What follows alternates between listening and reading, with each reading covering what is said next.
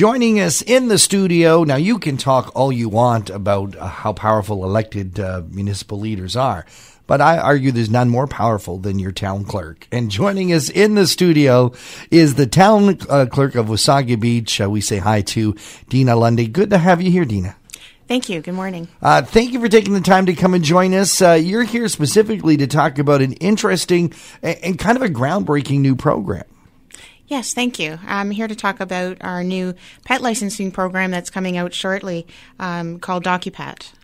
And DocuPet, now, nothing has changed in Wasaga Beach. You still have to license your pets. Can we just sort of go over where it existed before? All dogs and cats have to be licensed, right? Actually, only dogs have to be licensed. Yes. Okay.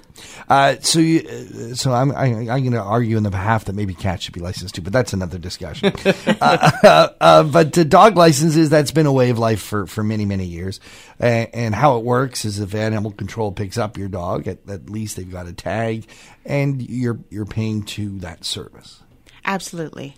But this new program takes it a step above that, because currently, if your dog is found, it gets taken to Animal Control, picks it up, takes it to the Georgian Dry Humane Society, or if just someone finds it, they never really know what to do with the pet. Yes, that's true. The new program is more of a web experience and is very good for the community because it allows pet owners to kind of communicate with each other through the program if their pet is lost or if they found a pet, to return it to their owner prior to that happening. So the DocuPet license website basically will allow residents to learn everything they need to know about licensing, complete their registration, and the renewal process online.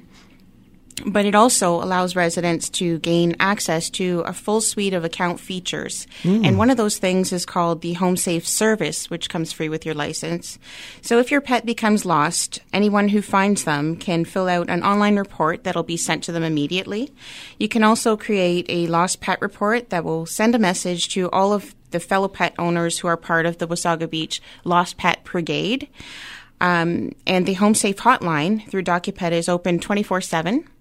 In order for you to get the help you need to find your lost pet. Along with your license, you will now have perks for pet owners that come into play. DocuPet will partner with local businesses as well as nationwide businesses. And DocuPet members receive vouchers, exclusive deals. There are contest opportunities and rewards that come with your license. That's fantastic. Do you still have to show proof of rabies shots and all that stuff?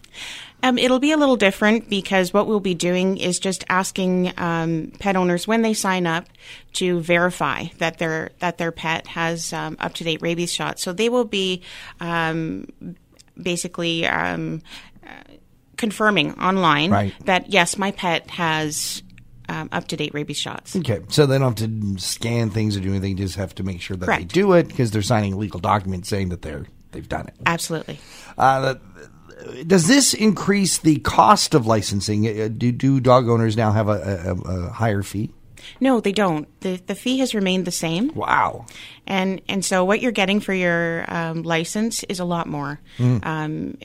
You're typically gaining more than a license fee itself with rewards and discounts that you will get through the system.